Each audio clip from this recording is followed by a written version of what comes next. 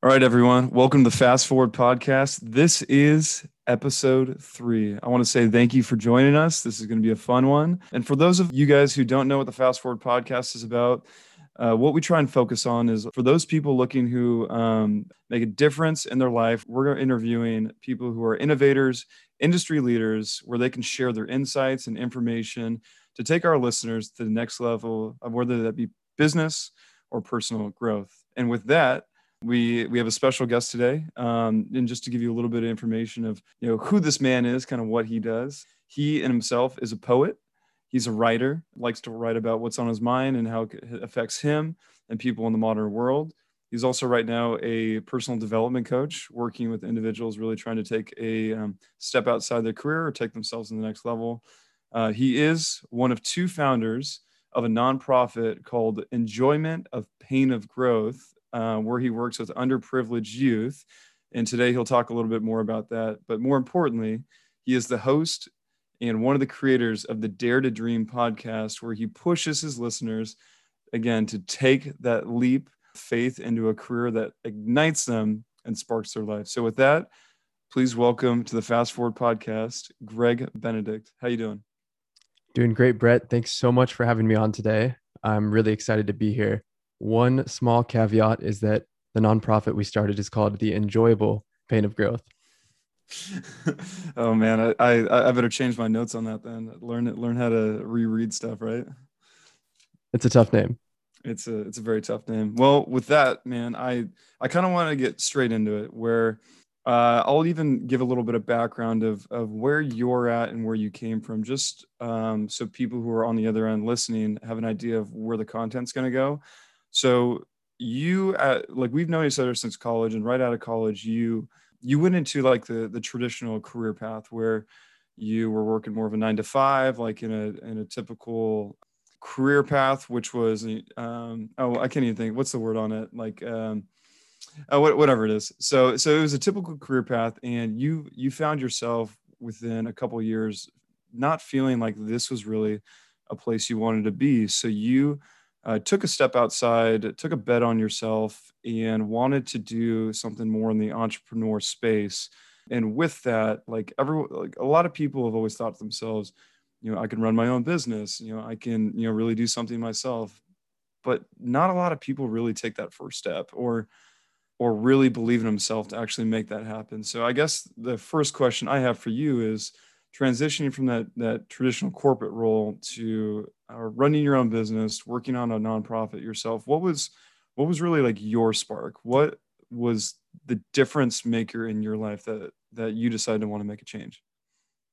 Yes, that's a great place to start. And you nailed it. So I was working in finance. I was in the private equity industry, and I was working a job that I thought was my dream job. I always thought I wanted to work in private equity, but after about 2 years of sitting behind a computer every day, just entering numbers like a data monkey, I started to feel super uninspired and unfulfilled. And as a writer, I started asking myself these big questions about who do I want to be as a person? What kind of impact do I want to have on the world? And I was really stewing over all of these things when my big spark was actually COVID hit. And for a lot of people, the coronavirus was a huge negative in their lives. Mm-hmm. For me, it really woke me up to the fragility of life. And when coronavirus first hit, I live with two other people, and both of them left to go be with their families. And so I was in San Diego alone, and I just was thinking to myself, okay, the world might end. This was back when no one really knew how serious it was going to be. And I Yeah. was like, okay, like the if the world ends tomorrow, what am I going to regret most? And the thing that I would regret most was that I never had the courage to follow my dreams and take a take a risk and bet on myself, because I knew I wasn't happy at my job. I was grateful that I still had it because so many people were losing their jobs, but I was just going through the motions. And every day I went to work, I felt like I was letting myself down because I wanted to work in the personal development industry. I wanted to work with people. I wanted to really inspire others to become the best version of themselves. And yet here I was just clocking in, clocking out, doing something I wasn't passionate about. And so coronavirus for me was a huge kick in the pants. And it made me think like, if I'm not going to quit my job now when the world might be ending, like when am I ever going to quit? Yeah, exactly. Like when are you gonna make a difference in your life? And I kind of want to touch base a little bit more on what you said about you wanting to work more in the personal development space. So was this something you were diving into before you were working in private equity? Is this something that, maybe near the tail end of your time in the corporate world, you started transitioning, understanding yourself a little bit better? Like where did that drive come from? So it started as soon as I graduated college, which was interesting because in college, I worked hard to get good grades, but I wouldn't consider myself overly ambitious or driven. I was just kind of doing what was expected of me and Mhm. following the traditional path, get a good job, make some money, make the parents proud. But as soon as I started at my first job which was actually in internal audit, which is a whole separate mistake I made, was I had all this energy and drive and ambition, and I started waking up early to work out and kind of get my health together. And I had all this energy, and I wanted to put it into my work and take over the world and really make an impact. But I was an entry level auditor and couldn't even in the projects I was doing, like I just didn't know enough, and I didn't have enough impact at the company to really do anything of meaning. And so I had all this energy and drive, and I couldn't put it into my job. So I turned it around and kind of focused it on me because I could change myself faster than I could change my job. And so I Mm. started reading tons of books, listening to podcasts, getting into different philosophies like Stoicism, working out consistently for the first time in my life and eating healthy. And It's this was when amazing the I, difference that makes. yeah, unbelievably a huge difference. And this was when I fell in love with this concept of personal development, this practice of continuous improvement and making yourself just a little bit better every single day. Well, so with your I guess like stepping into this world, was there really any people you look up to? Was there people you wanted to emulate? You're like, okay, there's been others that have taken this traditional route, that have stepped away, that have done something that I'm kind of leaning towards doing. Did you have any of those I guess like mentors or people you looked up to? In the beginning, it was just podcasters that I really appreciated their lifestyle and their story. So Tim Ferriss was where I started with the personal development podcast, just You and studying everyone else, right? success. Exactly. And he was the one who introduced me to Stoicism. But then I moved on to, I still love Tim Ferriss, but started listening to Aubrey Marcus. And he has a whole different flavor of personal development and finding what lights your soul on fire and what your Mhm. purpose is. And what I realized is that all of the people I looked up to didn't live a normal life. Yeah. They all lived this really irregular life where they took a huge risk or circumstances presented them with this opportunity and they took it. It wasn't anyone who was working the traditional 9 to 5 and just settling for this kind of normal life that I wanted to emulate. It was Mhm. these people who were doing extraordinary things and really challenging the traditional confines of the corporate world. Well, so describe more of what that risk looked like for you of, what was that exact point where you took a risk, you bet on yourself, you said, this is the direction I want to take. And maybe let us know where you're at and where that's kind of landed you at this current point. Absolutely. So out of college, I worked for about a year and a half as an internal auditor, and I was miserable. About 6 months in, I knew I wanted to quit, but I Mhm. wanted to stick it out. It was my first job out of college. And finally, I made the decision and I told my parents, I was like, hey, I'm going to quit my job, but don't worry. I'm going to go work in the finance industry next. Like, it's very safe. I'll be able to get a job there. And they were okay with it. They supported me. They realized that maybe being an auditor wasn't for me. And so I made that jump. That's when I moved down to San Diego and I started in private equity. Mhm. And then a year and a half goes by and the same thing happens. I'm just uninspired, unfulfilled. And I realize this is not what I'm supposed to be doing either. And so here I go to my parents again saying I'm going to quit my job. But this time instead of telling them that I was jumping into another safe and secure industry, I told them that 50% of my plan is to have no plan. I know that I'm capable of so much more. I have this potential inside of me to help people, to inspire people, to teach, to lead, Hmm. but I need to put myself into the unknown and see what happens. I mean, that's what I was reading from everyone, from Steve Jobs to Benjamin Franklin to all of these people who say, find out what it is that you want to do and remove every obstacle and just put yourself in the unknown and see what happens next. And so that's what I did. I quit my job in June of 2020, pretty much at the height of the coronavirus. And I So, didn't know so what, some would argue probably, in their worldview, not the smartest thing. Like everyone's losing their job. No one like no one has a guarantee of where they're going to get money, and all of a sudden, you decide to take a bold risk on yourself in a world surrounded with no guarantees. Like you must have been thinking to yourself, like, what the hell am I doing? it was definitely pretty scary. And as I started telling people at my company what I was doing, I definitely got some weird looks and some questions. And when I told my CEO, that's when I came up with the, oh, I'm going to start a personal development company, just because I was too afraid and embarrassed to tell him that I didn't know what was coming next. But so I quit my job, and about a week after I quit my job, a stranger reaches out to me on Facebook, and she says, "Hey, I know I don't know you. I hope you don't think this is weird, but I read one of your articles you wrote about your mission and your vision for your life. And there's this guy named Tim who you need to meet. I'm doing a coaching certification class with him.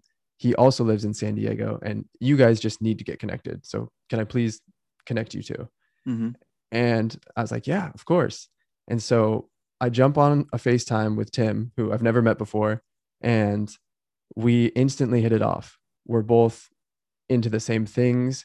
We're passionate about helping people. And this is when he tells me that he has a vision to start a company called the Enjoyable Pain of Growth Academy. Hmm. And he pretty much described exactly what I had wanted to start with this personal development company I was creating in my mind, but he was going to make it available to everyone through the means of making it a nonprofit instead of Okay. just affluent people who could pay for it. And so he tells me this idea. I fall in love with it. And about 2 weeks after quitting my job, I had about 1 week to have a little vacation. I'm Go back. right back to work. I'm Get in a my real life. room working from my bedroom, just tons of hours a day, just full in, committed to building this with him. Well, so what about Tim's background? Did Tim come from a similar background of you, or did he have this mission that he knew he was going to give back to people, right away as soon as he could? So Tim grew up in San Diego playing basketball. He Okay. was a basketball star, and that actually got him um, a full ride scholarship to Rice University in Houston. And he was just graduating from Rice when I met him. So he's a few years younger than me. And he was just graduating. He had a job lined up with Accenture Strategy starting in the fall, Hmm. but he was kind of going through the same existential crisis as I was, seeing COVID happening, seeing all of the social injustice come to light over the summer. We were both like, what can we do to help all of these issues and actually try and make the world a better place instead of just talking about it? What are steps we can take to build something that's going to actually help people? And it was really serendipitous timing when we both met, but we both gave up something big in order to pursue this full time. No, it makes sense. So for anyone like who's looking for clarification, I guess, on how the nonprofit runs or on how your nonprofit runs, because I know like back in the past, I would be like, nonprofit, how does anyone make money? How do you pay your bills? Like when you hear nonprofit, you think of you just think of a business that doesn't make any money, and I'm guessing that's probably not the case for you guys. So you did explain a little bit about like what the mission statement of the nonprofit is. It's about delivering personal growth and personal growth strategies to essentially everyone. So with that, how are you guys set up to, I guess, like work in a business sense and make money? How are you going to be able to pay your bills, or maybe even just like clear up any misconceptions for any listeners that might not be familiar with like the nonprofit space? Absolutely. And you hit the nail on the head with our mission is to alter the trajectory of underserved youth by making personal development part of education. Mm. were super passionate. And this is actually what we initially bonded over, about this concept that education is more than just academics and math and science. Like, yes, those are helpful, but there are so many things that we need in order to live a successful, fulfilling life that schools currently aren't teaching. Like, I went through school without ever learning how to set a goal, how to use a calendar, or how to manage my time. And yet, these are some of the things that you absolutely need to be Yeah, successful in the real world. exactly. And Exactly. so, in addition to those big questions of your purpose, visualizing your ideal self, and actually coming up with a game plan for your life, we help students do that. And we also pair them with a professional leadership coach. And the sole purpose of our program is to really cultivate their sense of who they are and what they want to do, and then provide them with resources to move them towards that. And so that's what we do. That's our mission. Hmm. And how a nonprofit works is super interesting. I was in the same boat of, oh God, I'm starting a nonprofit. I'm never going to make any money. Exactly. And You'll be eating dirt and grass outside and drinking rainwater. That's about it. exactly, exactly. Um, but a nonprofit, if you work for a nonprofit, you are on salary, just like any other company. There's certain differences in terms of where the revenue source comes from. So a traditional company sells something, they bring in money, people pay for the good, and then that, you take out costs, and then that eventually gets distributed to employees and all of this Hmm. different I see. things. Same thing for a nonprofit, except our main revenue source right now is donations. Okay. So we're entirely donor funded right now for the programs that we're implementing. However, there's a lot of different things that we can do. So there's what's called fee for service, which is what we're moving towards. And so the next program, or maybe two programs from now that we implement, could be fee for service, where the school district we partner with pays for it. They have a budget for leadership development programs like our own. And so they would pay for our program, and then the students in that school district get it for free. And Okay. so Huh. we will never charge the actual students who use our program, but there are different ways of charging either the school district or a different nonprofit that we partner with to get revenue from that side. But then also, it's nonprofits are heavily dependent on contributions and donations from Just donors. donations. Well, so I guess I have two questions. I guess one is, where are you guys focusing on getting donations? Is it like, are you marketing towards, I guess, like high net worth individuals that might have the same mission and see the value in the growth? Is it more of a, hey, we want to reach out to the community that these people are a part of, and the community can see it as a overall benefit, maybe long term? Like, so that would be the first question. And then the second one would be, because you guys are attacking school systems and these almost like these institutions that are pretty rigid, I'm just curious where you guys have met the most resistance to, hey, this is our idea, this is where we see value, this is where we want to contribute, but someone maybe who's been doing it a long time, who's been, part of that cycle, and says, hey, I like things the way they are, we don't need to make any changes, and I don't like this hippie ideal of, like teaching kids how to be the best version of themselves. No, they need to know math, and they need to know how to make money. That's about it. So I don't know which one makes more sense for you to answer first, but that was two questions that kind of just came to mind. I'm going to answer them in reverse order. I think that'll be easier for me to Okay. remember. So it's interesting because we are like when you first hear what I described about school isn't teaching us the right things, it sounds very anti school, kind of anti establishment. Hmm. But in reality, we are solving a problem for schools.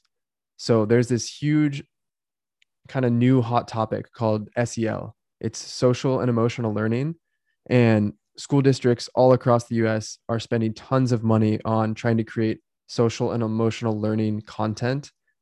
This is essentially things like building emotional intelligence, learning how to regulate behavior, asking those big questions about who you are, what your purpose is, what you want to do. Hmm. And we are not facing too much resistance actually because we are a solution to the school district. We are I see. coming in and saying, we have developed this program based on leading social and psychological research. It's was built in conjunction with professors from Rice University, which is one of the top research universities in the US.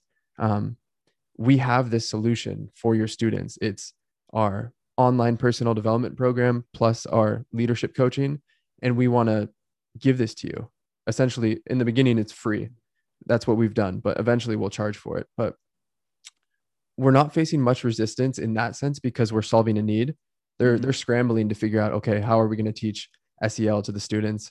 Who, like, do we have the resources? Do we have enough teachers? Like, do we even know how to make digital content that's going to be scalable and easily distributable? So they're excited to work with us on that front.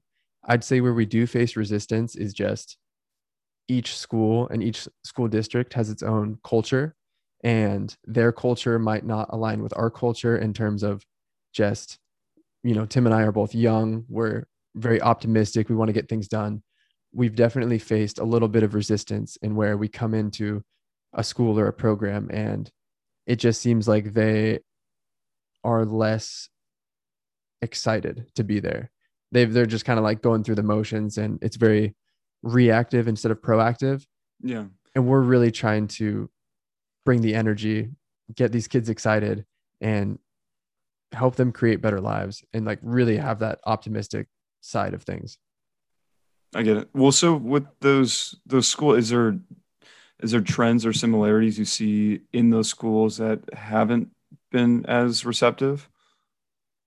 So we've only worked with one school so far and one other nonprofit. So sample size of one, but we've talked to a lot of other ones, and sometimes we'll get the feeling on on the initial conversation of whether they're really excited and they're more hopeful and future facing, or whether they're kind of overwhelmed and reactive and just trying to deal with everything that's going on. And are these schools only in like Houston area? Are they in California? Have you been reaching out pretty much to any state that's willing to pick up your phone? So right now only in Houston, Okay. and this is another thing we created the law of EPOG because there's been so many serendipitous things that have happened throughout this whole process that it just started getting too perfect. So we had to come up with a name to describe it.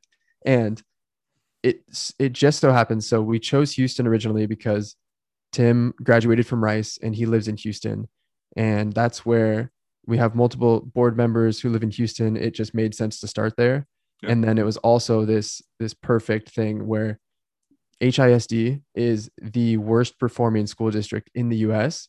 Whoa. And it's actually been chosen by the UN as one of the UN has, I think, I can't remember if it's 32 goals, or they have these huge goals across all sectors. And one of them is to improve schools in America. And the school district they chose as their sample size or as their measurement system is HISD, which is the Houston Independent School District. So it's the worst performing in the US. That fits in perfect for us because we want to go where we can have the biggest impact the fastest. And so we're just in Houston right now. We're going to build out our foundation and lay down roots in Houston before we expand, but eventually we would like to be all across the US in That makes sense. So even focusing on that Houston school district that you were just mentioning, and even relating back, I guess one of the first questions I had is in that Houston school district, because they're so low performing in terms of metrics, are the surrounding areas more or less not affluent? So if you guys are looking for donations, it's going to be coming maybe not from those immediate areas, or are you guys still reverting back to that area and saying, hey, any sort of dollar you can put towards a school system, you can put towards a kid, is only going to be an investment back in this community. Like every single time you put your money forward is only going to benefit you as well. Is that kind of like your guys' thought process, or the donor's thought process? This is perfect because I think I can answer that other question of where we're getting Yeah, the where are you getting the money? donations from. Yeah, where's the money And coming from? yeah, exactly. So it okay, so another big funding source for nonprofits is what are called grants. You Okay. can get grants from the government, you can get grants from wealthy individuals, foundations, and we've been applying for these. We've applied for two. We actually just applied for our third on Friday, but we won't hear back for a bit. Um, but this is a source of funding for nonprofits. They're definitely difficult to get in the beginning because they want to see that you've been established for a couple of years. They want to see that your program works, that you're sustainable, that you're not just gonna spend all the money and disappear.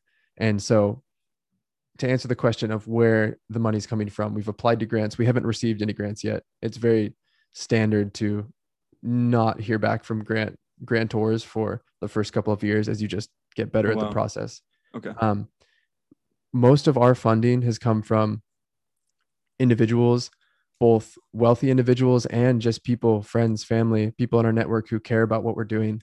And where we've seen the most success so far is actually a campaign that we're in the process of doing right now. So on June 5th, we launched 25 days to raise $25,000 Mm-hmm. because we received a matching grant in which for up until June 30th, all donations to EPOG Academy are doubled. And so we started this on the 5th, and what is the date today? Today's the 20th. Today's the 20th. So we have 10 days left, and we've raised $19,000 already. So we're very close to our goal. It's been an incredible experience seeing people band together to fundraise on our behalf.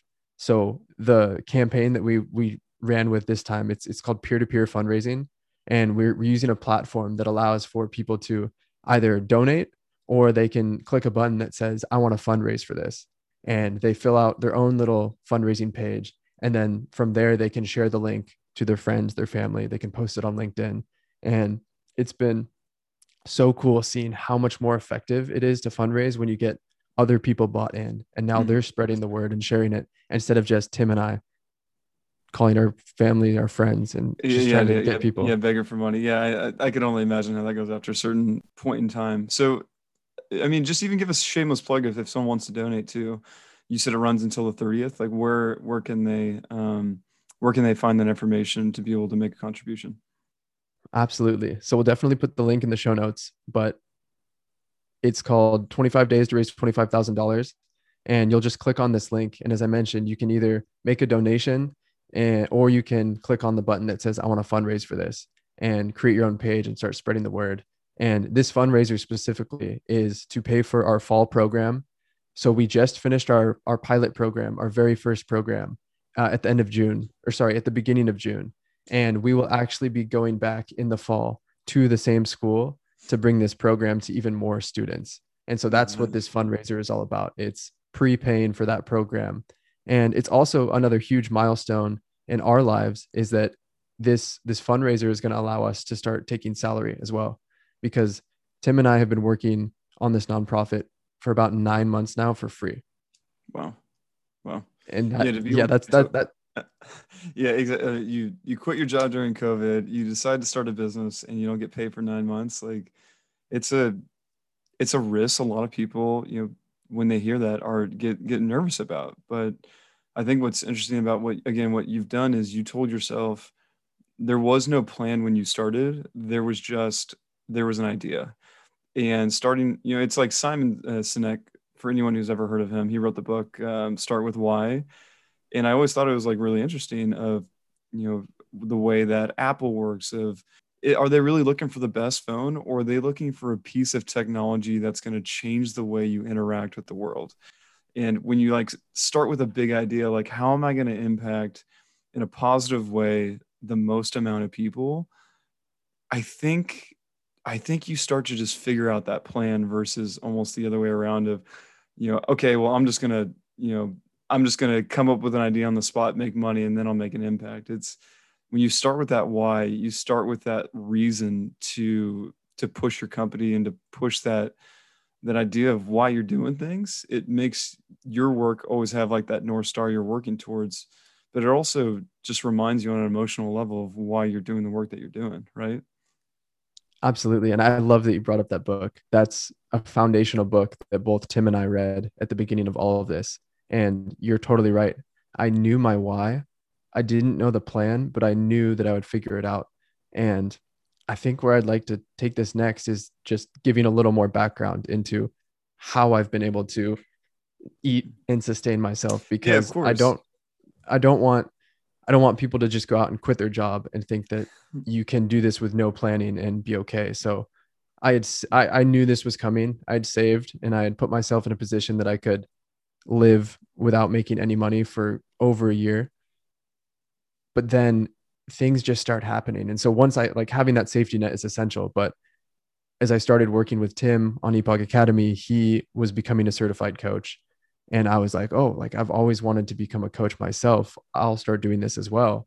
So What I type of became, coach? What type of coach was that?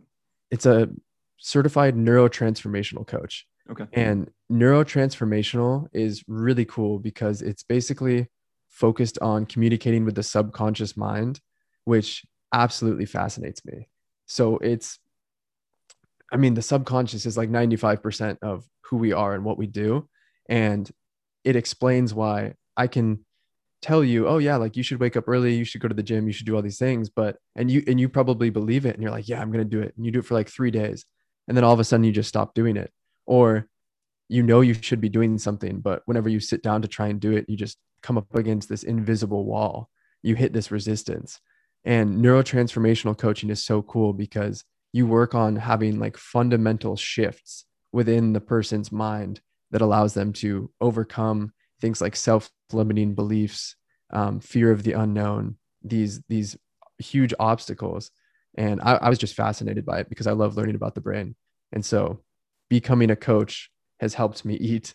I started coaching people, which has just been such an incredible experience. I've between Epoch Academy and coaching, I've never felt more connected to what my purpose is and what I think I'm supposed to do during this life. And so that was something I also didn't predict. I didn't realize I was going to become a coach, but that's allowed me to make some money on the side and also just continue to work with people and really fill myself up emotionally. Well, so a question I have is, again, for anyone who's a listener that hears about the neurotransformative coaching, who would that be applicable to? Like, what sort of clientele would you see as like your ideal person that would reach out to you? You'd be able to provide value, and you'd make it just a really positive impact on their life. Like, what does that type of person look like? Yeah. So neurotransformational coaching can help anyone. But for me specifically, who I target and who I want to help is essentially me about a year ago. So it's people who are working a corporate job and they're successful, they're making good money, but they just feel really empty inside. And for me, I was miserable. I was buying all these fancy health supplements. I was going on yoga and meditation retreats. I was doing all of this stuff to try and fill this hole inside of me because I didn't have something that I was striving towards. And the biggest thing that I want to help people with is just you don't have to quit your job. You don't have to radically change your life, but you do just have to find a direction, some something that you can start working on the side, Hmm. Yeah. some sort of passion project that gives you hope, really. That's all you need. And I'm a big fan of doing the work every single day, this continuous improvement process. And once you have a direction to move in, then you're unstoppable because even if you aren't liking your 9 to 5, you can keep working that to fund your new mission, which is this exciting new life. And then the person and I would just get together and come up with a game plan on, okay, what are the little action items I need to take to get there? How am I going to do this? What's going to come up? And just really, I'm passionate about helping people get started on that journey and then supporting them along the way. Well, so you've probably seen it that a lot of people inadvertently self sabotage either change or their future. And I mean, like, the only reason I say that is because I'm the same way as well. Like, I get into habits and sometimes I have a hard time getting away from those habits. But when you work with people, what have you seen as some of the biggest obstacles, just again, on average, that people have to work through? And what typically works and what doesn't typically work for those obstacles? I'd say the biggest obstacle that people face, and this is the one that I face the most, Mhm. is self-limiting beliefs and just believing that you aren't capable. And this normally doesn't come off.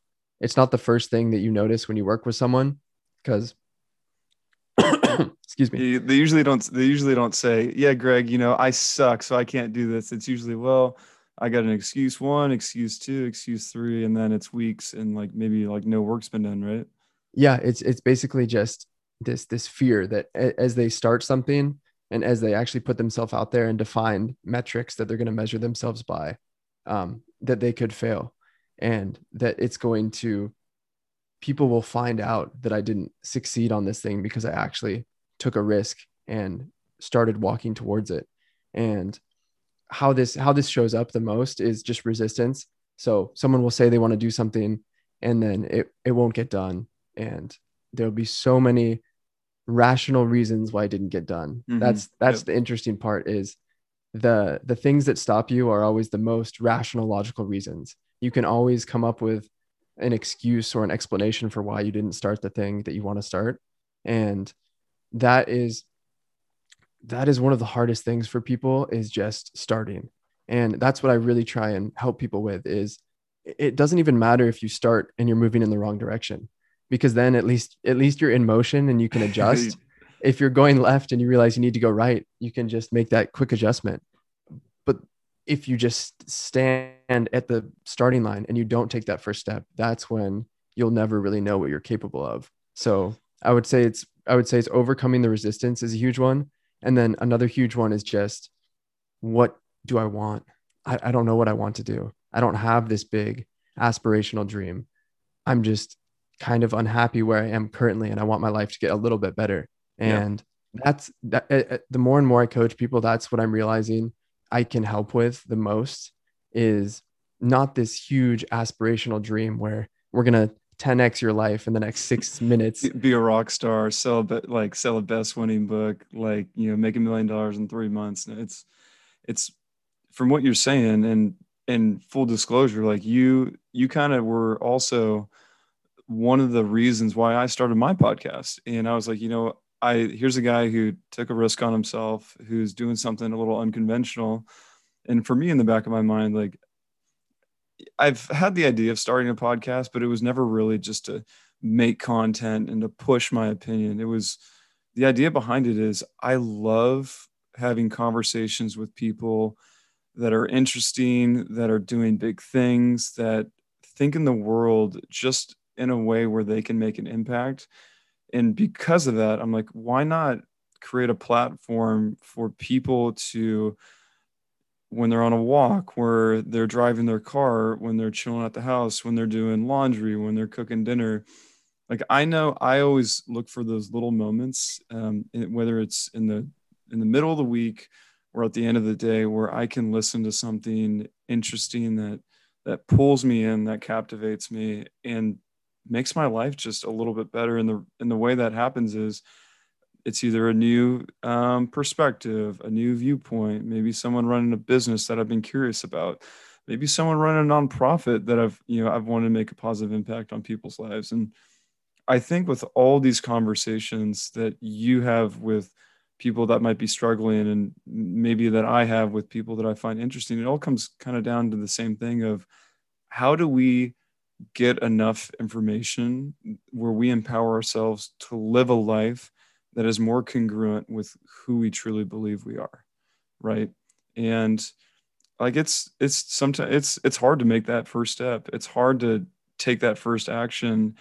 But I think when you get in the habit, like you were saying, of at least making something happen, it doesn't matter if it's the wrong way or the right way. And some, just turning off Netflix, like turning off your phone, deleting some social media. Like, you convinced me to delete TikTok, and you know how many hours I saved of my life. Like, I'm not gonna lie, like, my TikTok was mostly sports videos and puppies, and man, those things are entertaining. But at the end of the day, it's like, when you spend that much time on Instagram, Facebook, TikTok, YouTube, and you're just consuming versus wanting, whether you're running a business, selling something you think has a value, or producing something like this is. I think when you switch that mindset of I want to give back and I want to make that impact, it really like changes the way you want to do work. And it also, I think it just changes the way you kind of look at the world, doesn't it? Absolutely. And you said something I want to highlight there is this concept of living a life that's truly our own and a life that's really exciting. And that's my number one thing is my mission is to help people become the best version of themselves. And step one is to live a life that's truly their own. This is so important. This is actually what started this kind of transformation process for me is there's this woman named Bronnie Ware who she worked as a end of life nurse caregiver, and Mhm. she interviewed 500 people on their deathbed and asked them, what are the 5 things you regret most now that you're about to die? And the number one regret of the dying was that I wish I would have had the courage to live a life that was truly my own, not the life other people expected of me. And this is so important to just take a look at what you're currently doing and say, do I even care about these things? Or am I just in this job or this industry or this relationship because it's making other people happy? And when I heard that, I was on a trip in Japan with 9 of my best friends, violently hungover. And I realized that I was drinking alcohol only to make other people happy and that it was destroying my health. It was destroying my ability to enjoy the surrounding countryside that I was in. Not countryside, I was in Tokyo. And so, we, so, we went so to some would we argue went to the there country ain't next. much of that downtown. Yeah. And so I'm so passionate about people figuring out what they actually want in this life and going for it. That's literally why we started the Dare to Dream podcast is you have to dare to dream that you can live a better life. This life that's your own, no matter how weird or strange it is to other people. Ultimately, that's the only thing that's going to fire you up and fuel you. And at the end of the day, when you're lying on your deathbed, what are you going to regret more? Are you going to regret that you started a podcast, you became a coach, you started a nonprofit, and you failed at some of those? Or are you going to regret that you never left your job and that you worked at the same corporate job for 60 years? We're just a sad shell of a human.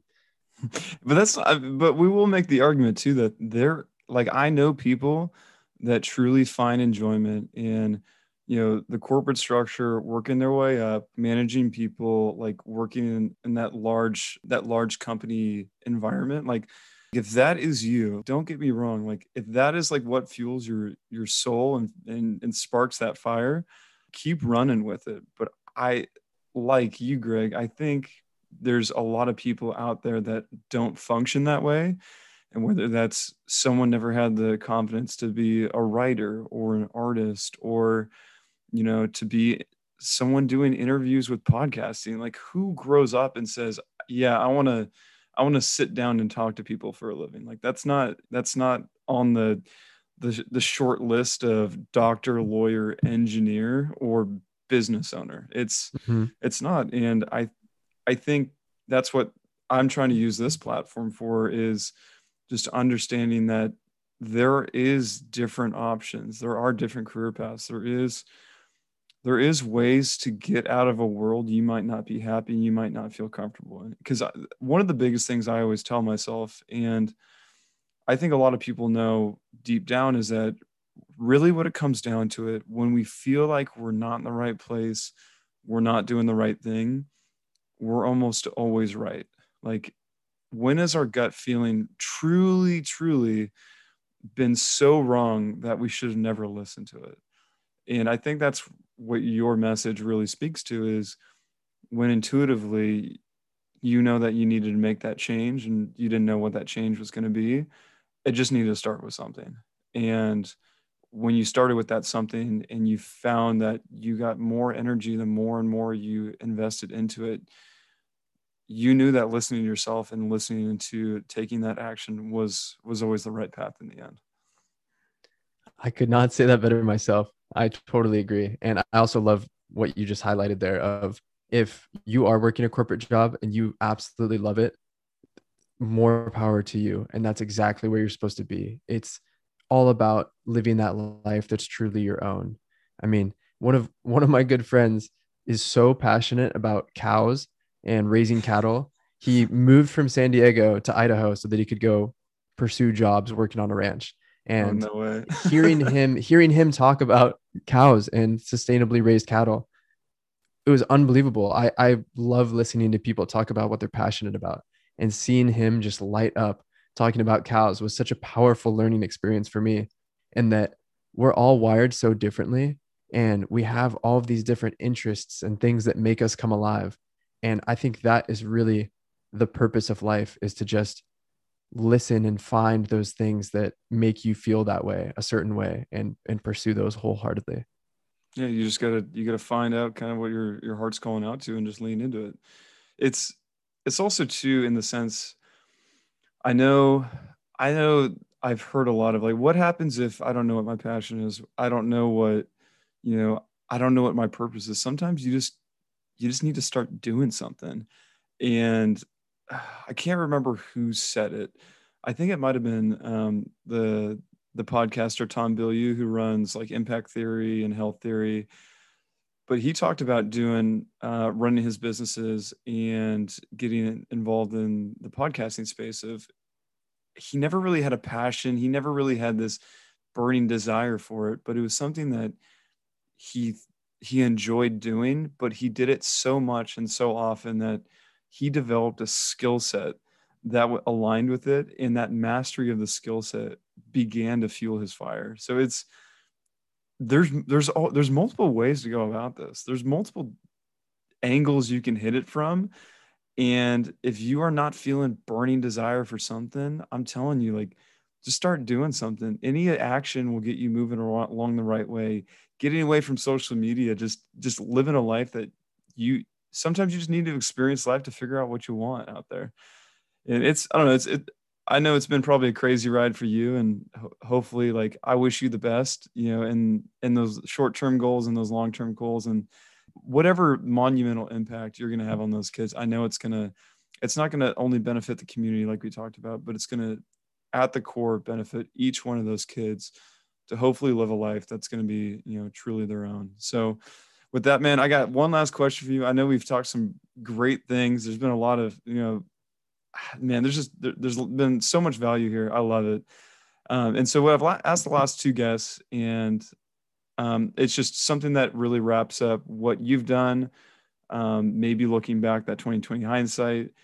And that question is, if you could go back to yourself 5 years ago and give yourself one piece of advice, what would that one piece of advice be?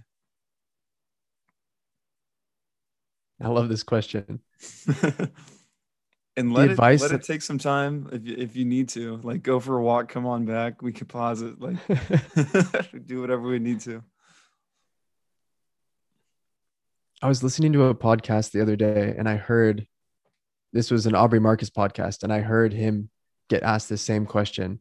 And his answer resonated so deeply with me because it was actually an article I wrote after reading one of my old journals. So I got a journal right when I graduated college, and I had it for the first 3 years of working in the corporate world, and wrote in it almost every single day. And then last December, I read it cover to cover and then wrote this article that's titled "Life Always Sorts Itself Out." Hmm. And that is the advice that I would give to my younger self. And this is also what Aubrey Marcus said, is just enjoy it and remove all the pressure that you're putting on yourself, because in one way or another, things are going to work out. And so far, things have always worked out exactly how they're supposed to. And even if it doesn't seem like it in the moment, you don't get that promotion you wanted, or you don't make the basketball team, like something happens. It's all happening for a reason. And life is going to sort itself out in a beautiful way and how it was meant to happen. And so just don't worry about it. Stop stressing, stop putting all this pressure on yourself, and just enjoy the ride. I love it, man.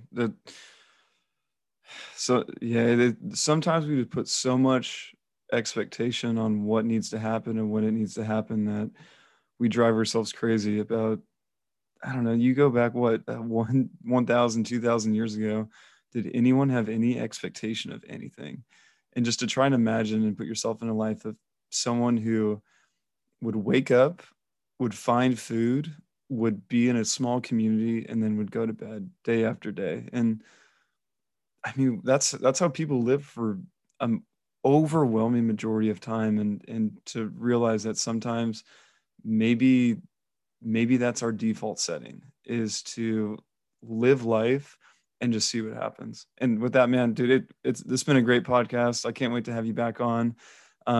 I want you to do a shameless plug. Let us know where we can find your content, your articles. Where can we find more information about you in the Dare to Dream podcast? Absolutely. So you can learn more about me at my website, gregoryrussellbenedict.com. Russell is spelled with 2 S's and 2 L's, and Benedict is spelled a little unusually, Benedikt. So gregoryrussellbenedict.com. You can learn about my coaching. You can listen to the Dare to Dream podcast there. And then if you want to learn more about the nonprofit that I co-founded with Tim last July, you can go to epogacademy.org. EPOG is EPOG academy.org. And you can follow me on Instagram at Gregory Russell Benedict. And as we mentioned earlier, we'll drop in the show notes the link to our fundraiser. If you want to contribute, if you want to share it with friends, family, and your network, you can help us make personal development part of education and start changing the world one student at a time. I love it, man. And with that, I think that's the wrap to episode 3 of the Fast Forward podcast. So if you guys made it through, I want to say thank you. Until next time, we'll see you later.